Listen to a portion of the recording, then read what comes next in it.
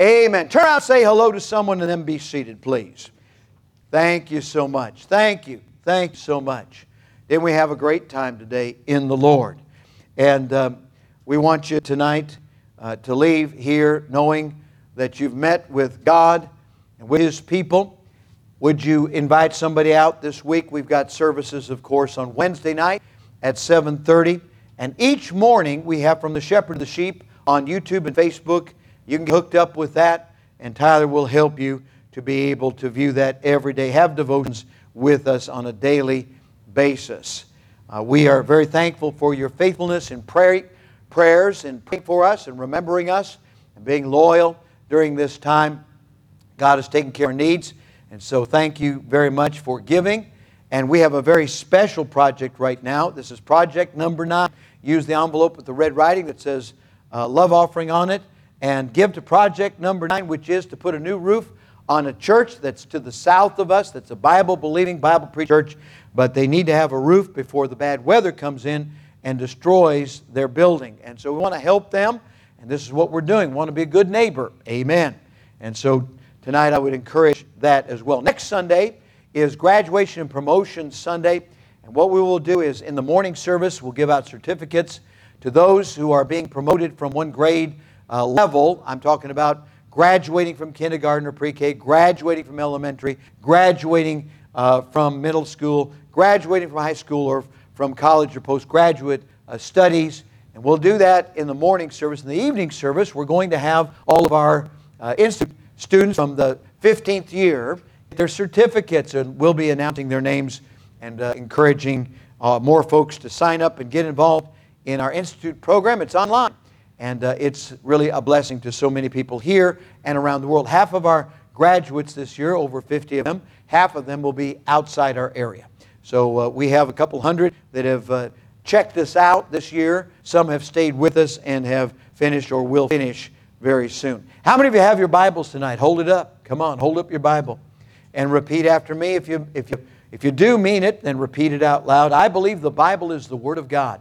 I believe the Bible is the Word of God. It has no mistakes in it. I believe it has no mistakes in it. And God helping me, I'm going to try to obey it. I'm going to try to obey it. Amen. All right. Let's take our Bibles. Let's get into them tonight. Wisdom is such an important part of our life. Without wisdom, we may be saved, our soul may be saved, but our behavior will reflect old living. It will reflect what we would have done before we got saved. There are a lot of folks who have been saved by grace through faith, but they're still living like they're lost because they're not operating in the realm of God's wisdom. Book of Proverbs, let's go there. Book of Proverbs chapter 1. We know what it says in verse number 7. The fear of the Lord is the beginning of knowledge, but fools despise wisdom and instruction. Now, what I need and what you need, what every one of God's children needs tonight is to submit, to yield to the direction of God through His Word. We need to be in the Word of God. We can discover the will of God. And I want to encourage you to read the Bible. Read it every day. I want you to meditate on it. Bring up that Scripture as you've memorized it or read it in the past. Whenever you're facing challenges, bring up the Word of God, meditate on it, and make it the guiding part of your life. Rather than doing what we want to do, rather than doing what we feel like we ought to do, we ought to be obeying God, following what He says in His Word in every given situation. Write this down. Wisdom is seeing the world through God's eyes. Wisdom is seeing the world through God's eyes. Now, by wisdom, that is, by God's wisdom, we can understand what God wants us to understand of Himself. You say it's possible to understand God? Yes. Now, God has revealed His attributes in the Bible. We have discovered a number of them. We have studied these. The attributes of God are the characteristics of God. So God is not just somebody whom we imagine, and He's not what we imagine. He is what the Bible says He is. If you say, well, I can't believe in a God like that, you can't make to order your own God. If you do, that's called idolatry. How many of you realize that? If you try to form God in your own image, that's idolatry. Because we are formed in God's image and we submit to Him, that's a whole different proposition. That's the way it's supposed to be. So we can begin to understand God according to the revelation of the Word of God. What we have in the Word of God helps us to understand God.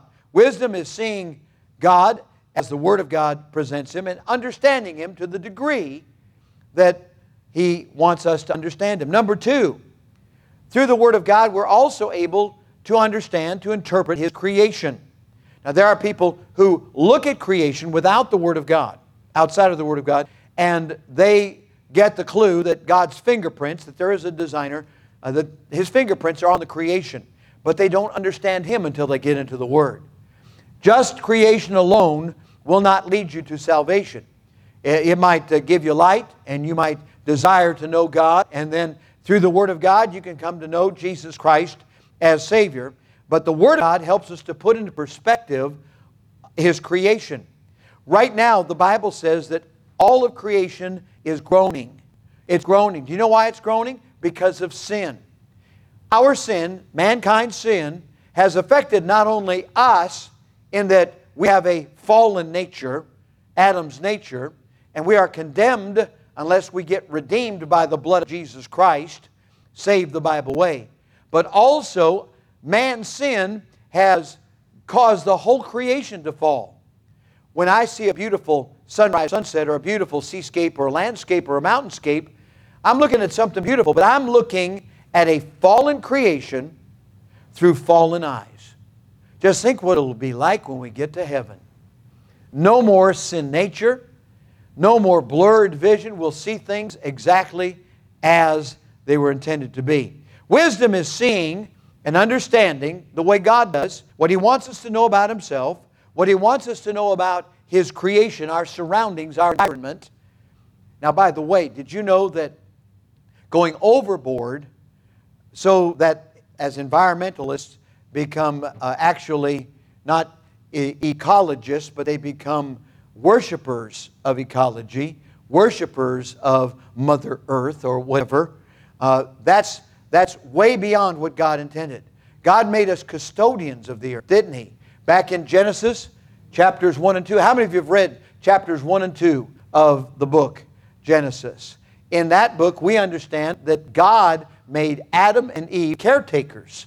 They're the stewards of this world. And not the other way around. We're not the invaders. We're not the bad guys. Whereas we do pollute, God has given us the dominion of the entire creation. We are to take care of it and be stewards before God, managers before God. But we don't understand creation like we're supposed to unless we get into the Word of God. There's a great deal in here about the whole world, all the creatures and everything in it. All right, then number three, wisdom is seeing all of this through God's eyes, seeing ourselves. Now, it's hard to know. You can't know other people as well as you know yourself. There are those people who think because they thought something about some other person, that automatically is what makes that person tick. Usually we're wrong. And the reason is because inside this body, the soul and spirit are your own private domain. And unless you just run at the mouth and tell everybody everything you're thinking and feeling, which, by the way, still may fall short of reality. A lot of people will spill out of their mouth just constantly. I mean, just run at the mouth about themselves or what they perceive to be about themselves. And guess what? They're not accurate. They're inaccurate. And so they'll talk about themselves and what they think of themselves and their estimation of themselves, but they're wrong. So you can't even trust that. But you can't know just because you have a suspicion about somebody what's going on inside. Only they and God can know.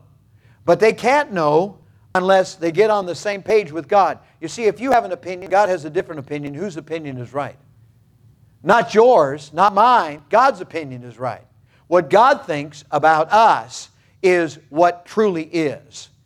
And that's what we're talking about tonight, about understanding ourselves. It has been said, and I think very truly, I am my own biggest enemy.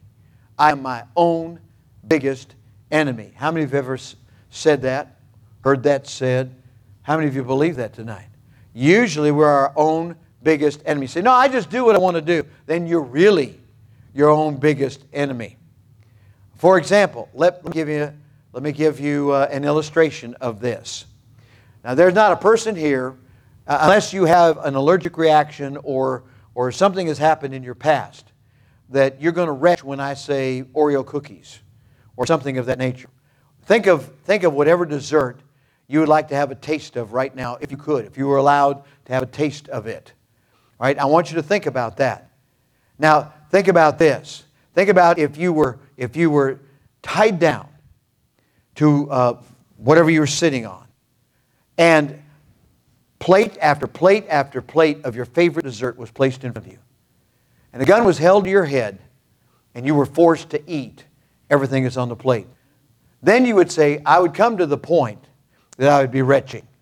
I wouldn't be keeping it down anymore. You see?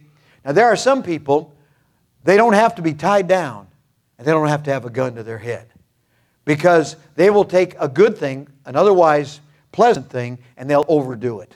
It's because they have no control over their spirit. They're like a city without walls, the Bible says. They have no self-control. They have no spirit control. Not that I'm going to do that. I'm not going to offer tours, but I could take you to places where there are people in back alleys and up and down and on the streets of the inner city, and these people are just looking for the next opportunity to inject poison into their arm or wherever they can find a vein. I've spoken with prisoners and with criminals, a 5-time felon, for example, that had to inject between his toes because there was no vein left that he could inject himself. And these people are addicted to poison that they put in their system. I can take you past 100 places tonight with neon signs that flash, and you can go in there and you can drink poison that was never intended to be in the human body. There are people that are like the one that I just described with the desserts overdoing and so on, that just poison their system and have no control whatsoever. They don't understand themselves, but they do know this. In their most sober moments, they realize that they are their own biggest enemy. Come on now. Am I telling you the truth? Say amen. Absolutely. Absolutely. They are, and we are, in many cases, our own biggest enemy. I hope tonight I will help you in some way. I want you to be able to see yourself as God sees you. O Lord, Thou hast searched me and known me. Thou knowest my downsitting and mine uprising. Thou understandest my thought afar off. That's what the Scripture says in Psalm 139, verses 1 and 2. How many of you remember, well, we got some teenagers, but you that are adults, how many of you, I want you to think back now to when you were a teenager. All right, think back. Go back a few years, a few decades or longer. All right, go back there. Did you ever have moments of uncertainty? Now, I know most teenagers have times of uncertainty. They don't understand themselves. Now, they'll feign self-confidence. I mean, being brash and bold and loud in some cases, and just giving the impression that they've got it all together, they understand themselves. But the truth is, most of the time as young people, we don't understand ourselves, why we do what we do. But God knows. God understands us. He knows us very well. And tonight, it helps us to know that our Creator understands us. He wants to help us understand ourselves. Just like if you have a problem with your electronic device, whatever it might be, and you look somewhere and you find some paperwork, or maybe on the back of the device there's an 800 number, and you call that number and you talk to somebody, and if you listen real carefully, because usually it's overseas, but if you talk to somebody, they will try to explain to you why your electronic device is not working. And the problem with your electronic device most often is not anything that has to do with the device. It has to do with the operator. It's operator error. And that individual, in broken English usually, will try to explain to you. And so now we have communication problem, but trying to help us to understand how to make it work. We have to understand why we did what we did that was wrong, but we don't totally understand the product itself. We're like that electronic product. There's a song John Peterson wrote. It's in our hymnal. No one understands like Jesus. He's a friend beyond compare. Meet Him at the throne of mercy. He is waiting for you there. No one understands like Jesus. When the days are dark and grim, no one is so near, so dear as Jesus. Cast your every care on Him. What John Peterson has written is what we would call a recipe for understanding ourselves. If we go to God, He's the only one who truly understands us when we don't understand ourselves. He's the only one we can depend on. You say, well, I've been to counselors. Well, God bless every biblical counselor. But a Christian has no business going to a counselor, a so-called counselor, who may have degrees, more degrees than a thermometer, but if that counselor doesn't know the basics, that we are a spirit and soul in a body, and that we're going to live, we're going to exist somewhere forever, if he or she does not acknowledge that, why, they don't know the basics that are necessary to counsel us. So why would we go and submit ourselves to a counselor just because he or she has degrees when they don't even know that we are a spirit? So who do you go to? You go to God. You go to God. And we hear from God through the Word of God. That's it. You say, well, I don't know where to go. Anywhere will do. Just start there and read until, bing, if you've got the Spirit of God in you, something is going to apply. If you're needing comfort, if you're needing guidance and direction, I would suggest you go to the Psalms and just read the Psalms until, bing, right? That's the way that works. And praying. Pray and say, Lord, open my heart. Speak to me through the Word of God. Ask the author of the book to make clear what He's saying to you in His Word. This is His love letter to you. This is the manufacturer's warranty on you and me. This is what God wants us to get. Now, if you can get a concise listing, like the little books, books that we give out with topics, and you can look up certain verses for certain topics, that's kind of a quick way to get where you're going. But even then, I promise you, if you start in the book of Psalms and then read the book of Proverbs, read those wisdom books, God is going to open your heart and mind to things about yourself. Be honest. We need to hear from God through the Word, through prayer, by being honest, by being transparent, by saying, Lord, I need you. David poured out his complaint. He said, my spirit is overwhelmed. I'm just overwhelmed in the real me. I am overwhelmed. And it helps us to know that God created us for His own good pleasure. God created you because He wanted you. Isn't that great? Isn't that wonderful? Think about it out there. God created me, God created you because He so loved us. He wanted us. He valued us. That helps us. That helps us when we put ourselves on the same footing that God does. He thinks so much of us. Now I'll go one step further. When we allow our emotions, because remember, I'm spirit, soul, and body. When we allow our emotions to drive us so that we deny what God says about us in His Word, then our emotions are getting in the way of the truth. And if we allow that to happen knowledgeably, intentionally, guess what? We're sinning against God. Now don't get all discouraged about that. Just acknowledge that, confess that, and say, I'm not going to allow my feelings to get in the way of what God says in His Word that's true for me.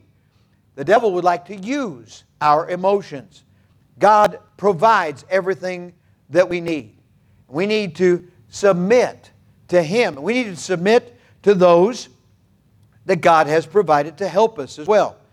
I'm not here on a power trip. I'm here to help. I'm a pastor. Pastor means shepherd. To shepherd the sheep as the under-shepherd to Jesus Christ is the highest calling and goal in my life. And in Hebrews chapter 13, it says in verse 7, "Remember them which have the rule over you, who have spoken unto you the word of God, whose faith follow, considering of their conversation." In other words, look at the results. Look at the bottom line of their conduct, of their lifestyle, of their behavior. God has put spiritual guides for you young people. He's put adults. He's put parents. He's put teachers. He's put coaches, people that are godly in your life. And for those of you that are here as part of the church, God has placed pastors and teachers in the church to help us, to be guides, not to dictate, not to treat us in a demeaning fashion, but to help us to see the truth. It says in verse 17 of Hebrews 13, "Obey them that have the rule over you, submit yourselves for your souls, as they that must give account, that they may do joy and not with grief, for that is unprofitable for you." God placed me here not to go on a power trip, but to help you to become, to discover who you are, what God wants you to become, what God wants you to be and do in this world, and what joy there is in that when you discover the gifts that God has given you to develop and use for His glory. That's it. So God gives us mentors. He gives us spiritual lights and guides in our life. As we listen to the Word, as we pray, as we listen to preaching and teaching, and as we come along in the things of God, then we begin to realize, you know what? When I submit to my raw emotions, what I feel about something or someone or some situation, I am opening myself up to the world, the flesh, and the devil, getting the victory when the Bible says that we have the victory through our Lord Jesus Christ. 1 Corinthians 15:57. The Bible also says, "Therefore be ye steadfast and unmovable, always abounding in the work of the Lord. Your labor is not in vain in the Lord." 1 Corinthians 15:58. There it is. There it is. Do you know that our emotions were built into us by God? But because of our fallen nature, here's what happens. We become prey, P-R-E-Y. We become prey for the world, the flesh, and the devil. Our emotions were built into us so that in concert with our spirit, yielded to His Spirit, we could be drawn closer to the Lord. Are you listening to me? When the preacher preaches and teaches, and it rings true, and the Holy Spirit saying, "Amen, amen," inside of us, our emotions, when they're yielded to God, are supposed to draw us closer to God. And maybe with a tear, or maybe with a lump in our throat, we walk down the aisle. And it's not just emotional, but it's part of the whole package that has been yielded to God. There's nothing wrong with that. I've been in some places that were so emotionally dead. I mean, so cold you had to ice skate down the aisle, literally. It was just that cold. And people were just that hard, like plowing concrete for the preacher. But I've been in some places that were so lively, people were prepped when they came in, and they had read their Bible, and they were all excited about what God was going to say to them through the preaching of the Word of God. Now that's the way it ought to be. Come on. Amen. Amen. Amen. Our emotional needs were designed by God to draw us to Him. But sin has complicated this whole design, thrown a wrench into it. That's what Paul was talking about. You know, Romans chapter 6, Romans chapter 8, tremendous chapters, tremendous doctrine, tremendous practice of our faith. But Romans chapter 7, that's the monkey wrench in the whole thing. What kind of sinners are we, and how what we want to do we don't do, and what we don't want to do we end up doing. Have you read that before? 7:15 on down? Absolutely. Sin takes our God-given emotions and longings and desires and twists them into self-serving manipulation. It is wrong to let somebody manipulate you. It is wrong to let somebody intimidate you. It is more wrong to let your own old nature manipulate you, to let your own sinful nature intimidate you. Think about that. It blinds us to the true source of satisfaction, which is a relationship, an intimate relationship with the person of the second member of the Godhead, Jesus Christ, the Son of God and God the Son. I look at Hebrews chapter 4, and I realize immediately that there is a solution presented here And when there's a solution, you know there must be a problem, because God doesn't make up needless solutions. The solution that we have in Hebrews chapter 4 and verse number 12 is the Word of God is quick. That means alive. Like the quick of your fingernails. If you cut your fingernails too short, or you crack them or break them, and it gets down into the living part, the quick, it hurts. All right? You know it's alive. The Word of God is quick or alive and powerful and sharper than any two-edged sword. So there you have it. The Word of God is like a sword, piercing even to the dividing asunder of, look at it, soul and spirit. Spirit makes us God conscious when they're given together. Soul, of course, is our personality, our emotions. Sometimes we can't even tell in ourselves if it's God or our emotions until we get into the Word of God and the Holy Spirit says, this is emotional, this is spiritual. We can tell the difference then. Do you understand what I'm saying? Being able to divide the two. There are some people who just blur the lines and they've got a problem all the time. But that's it.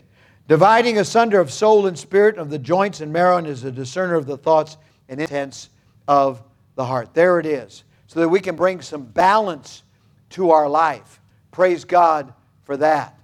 That's a wonderful, wonderful truth.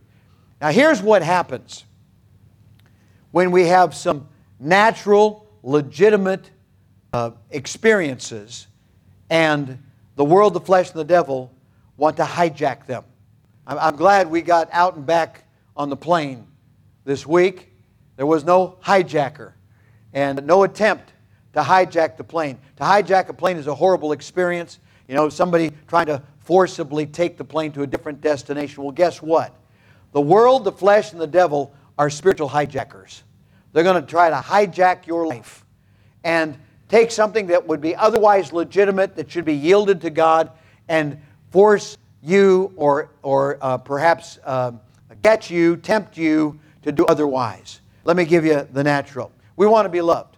Now, true or false? Is there anything wrong with wanting to be loved? Nothing is wrong with wanting to be loved. But what does the world, the flesh, and the devil do? Here it is. This is a sinfully flawed strategy. We want to be loved, so what do we do that's wrong? We try to live up to the expectations of others. Admittedly, we don't want to cause people to stumble. Admittedly, we don't want to give the appearance of evil. We understand that. Having said that, does your life, are you motivated by just trying to live up to the expectations of others? If you are, you're going to fall short. You're going to be disappointed. And then something negative is going to come from that. No, when we want to be loved, we should go to the source of love. Go to the Lord. God is love, rather than trying to live up to the expectations of others. How should we achieve? We should achieve by saying, Lord, I'm placing my whole life in your hands. There's a song that was a poem, and I've memorized it and used it so often in the pulpit. One by one he took them from me, all the things I valued most, until I was empty-handed, every glittering toy was lost. And then it goes on to say that God couldn't put anything in my hands until they were empty. That's it. I can't come to God and say, these are my conditions, sign here. It's got to be empty-handed. I come to God and say, Lord, here I am. Flawed as I am, you know my history. Now, I'm not going to waste your time, God, because you know me better than I know myself. I'm not going to put myself down and tell you all the reasons why you can't use me. Instead, Lord, because you're God, you can do anything. I'm going to bring myself to you. I want you to do what I can't do. I can't fix myself up. I can't make myself acceptable. I'm coming to you, Lord. I want you to take me. And Lord, by the way, I don't feel loved. Would you wrap your arms around me? Would you reassure me, not only that you love me, but that you are love? God is love. Let me give you another flawed strategy. We want to be acknowledged. Now, I realize that sometimes people, when they go into a strange situation, they try to be invisible. It's impossible, isn't it? We can't be invisible. But in most situations, we want to be acknowledged, especially, and as we want to be recognized in terms of the truth. I don't want people to think more of me than I actually am. I want them to think of me as I am. I want people to to see me in transparency, to see me as I actually am. That means to be acknowledged. Put it down. It's very important. We want to be loved. We want to be acknowledged. That's important. So what is the flawed strategy that the world, the flesh, and the devil together do? Here it is. We engage in attention-getting behavior. We engage in some outlandish type of behavior to get attention. Now that's what an infant, a toddler, a young child will do. That's what a school-age child will do. That's what a middle school or a high school student might do, just to get everybody's attention. Class clown. Class clown. And you get attention, but it's usually in the form of go to the office. So instead of that, what should we do? It's legitimate that we acknowledged. So what should we do? Go to the one who knows us better than we know ourselves. I'm talking about coming to the Lord. I'm talking about being intimate with the Lord. That's it. The strategy of trying to gain attention in the fleshly realm is absolutely wrong. You're playing into the hands of the world, the flesh, and the devil. Number 3, here's a legitimate thing. We want to be valued. And we have value. We're not an accident. We were born with purpose. God knows us. He brought us into this world. We're not an accident. Now your emotions will tell you otherwise. There's no use for me. I just don't have any purpose. So because we don't feel like we've received our due, do you know what the world, the flesh, and the devil does as a flawed strategy? By the way, if you're seeing yourself tonight, it's not that I've been listening in. It's just that human nature is pretty common across the board. I've counseled hundreds and more people over the years, and I've seen this. We want to be valued. So to do this, here's what we do that's wrong. We try to devalue those around us. And if we devalue them, people perhaps have done that to you. They think that that raises their own value, their own worth, their own stock. I got news for you. It doesn't. Because the only one who really knows what we're worth is the one who was willing to go to a cross and die for us. The only one that really understands us is Jesus Christ. The only one who really knows our value is the one who paid the price of His blood for our redemption. Number 4, we want to be needed.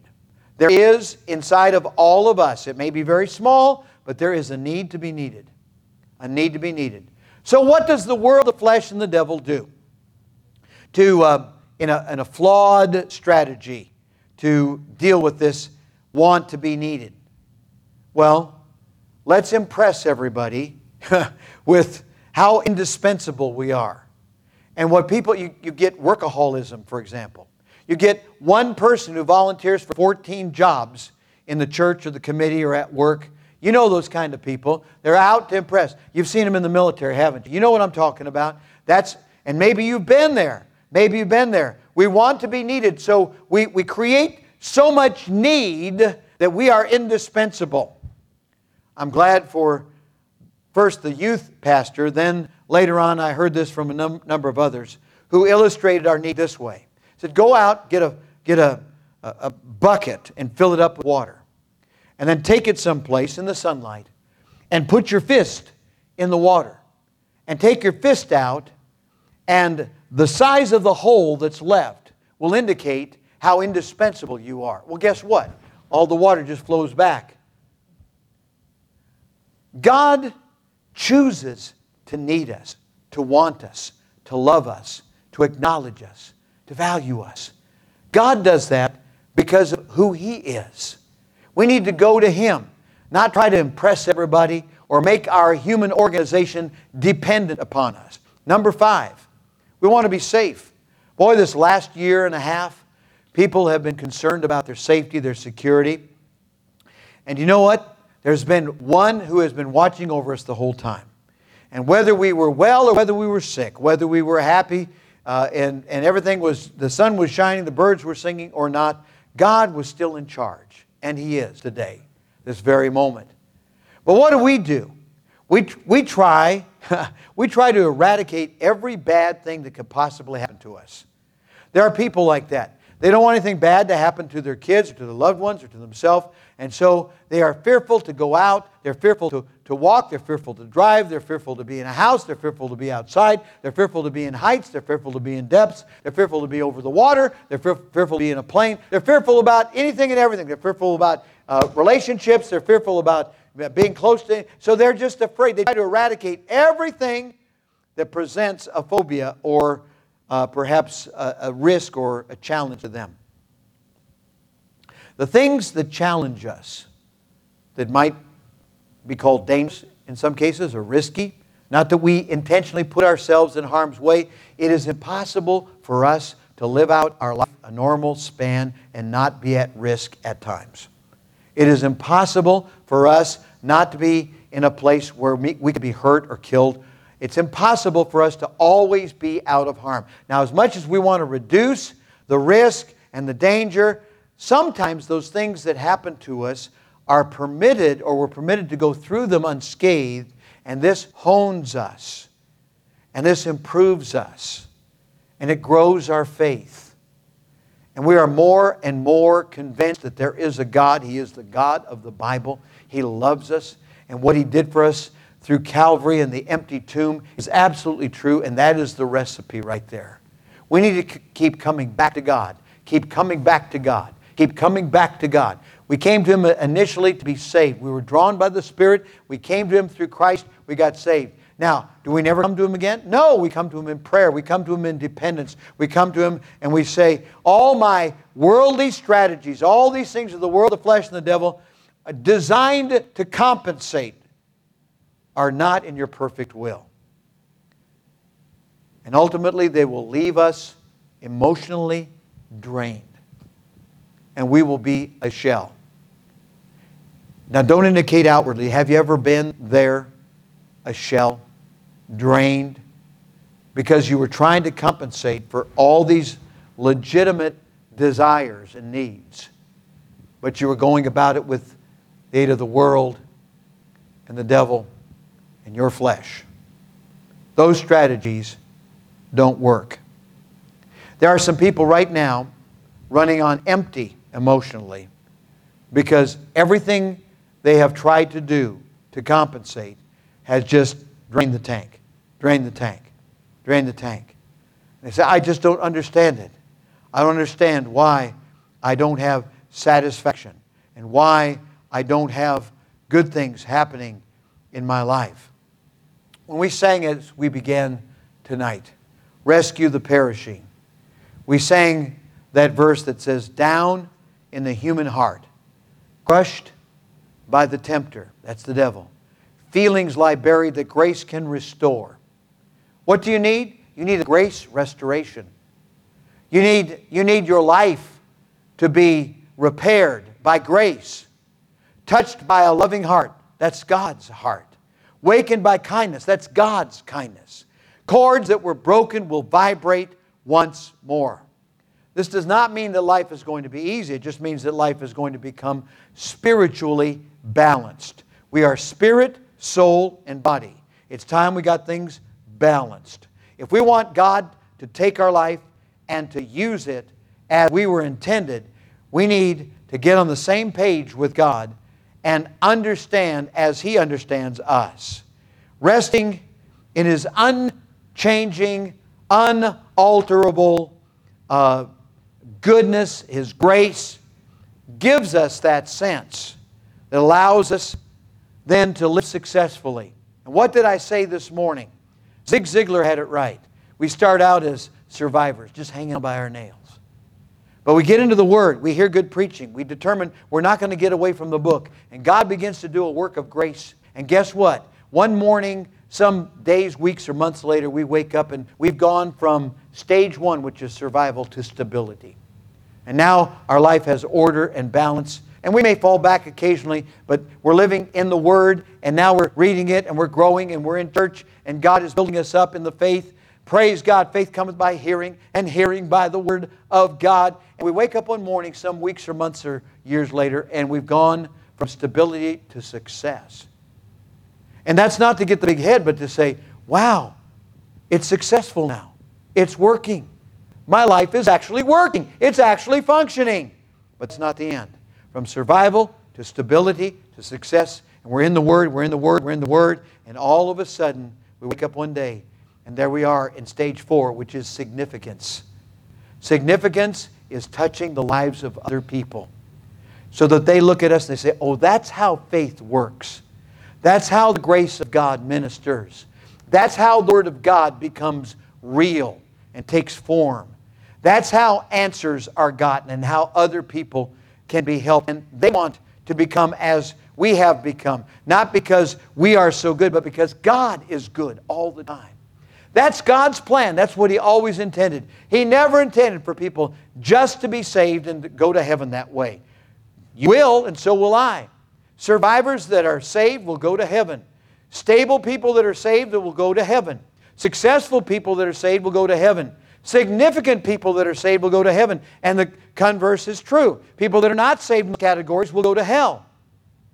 It's important. It's all important that we allow the Lord to build us up. And that we no longer rely upon our own strategies. Maybe you're that person. Maybe you know that person. I've described that person and you're familiar either with yourself or with someone else that way. God helping us. Let's allow Him to reveal who we are to ourselves so that we can be that person of significance. Would you bow your heads and close your eyes, please? Every head is bowed. Every eye is closed. How many tonight would say, preacher, something in the Word of God spoke to my heart? Slip your hand up high. Amen. Amen. That's good. I trust now as we go to prayer in a moment that some of you may come down to the front, have a word of prayer and say, Lord, I need You in my life to help me so that I can be that person of significance and stop manipulating and intimidating myself and operating in the emotional realm, which will just drain itself instead of being what God intended our emotions to be, to draw us closer to Himself. With heads bowed and eyes closed, do you know for sure that heaven is your home? Have you received Christ as your Savior? For whosoever shall call upon the name of the Lord shall be saved. Would you pray right now from your heart to God? Pray something like this. Dear God, I admit that I'm a sinner. I deserve to pay for my sins. I believe Jesus died to save me. And right now, I receive the Lord Jesus Christ into my heart as my personal Savior. Please take away my sins and take me to heaven when I die.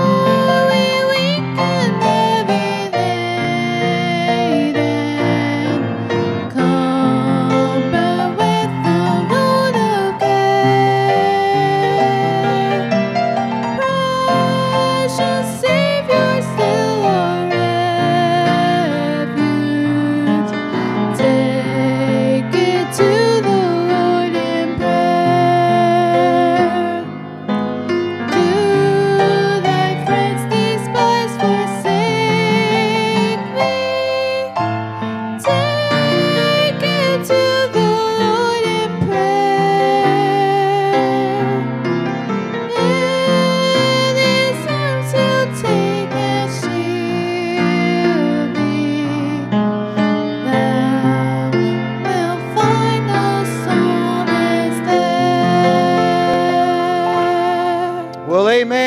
great message and song.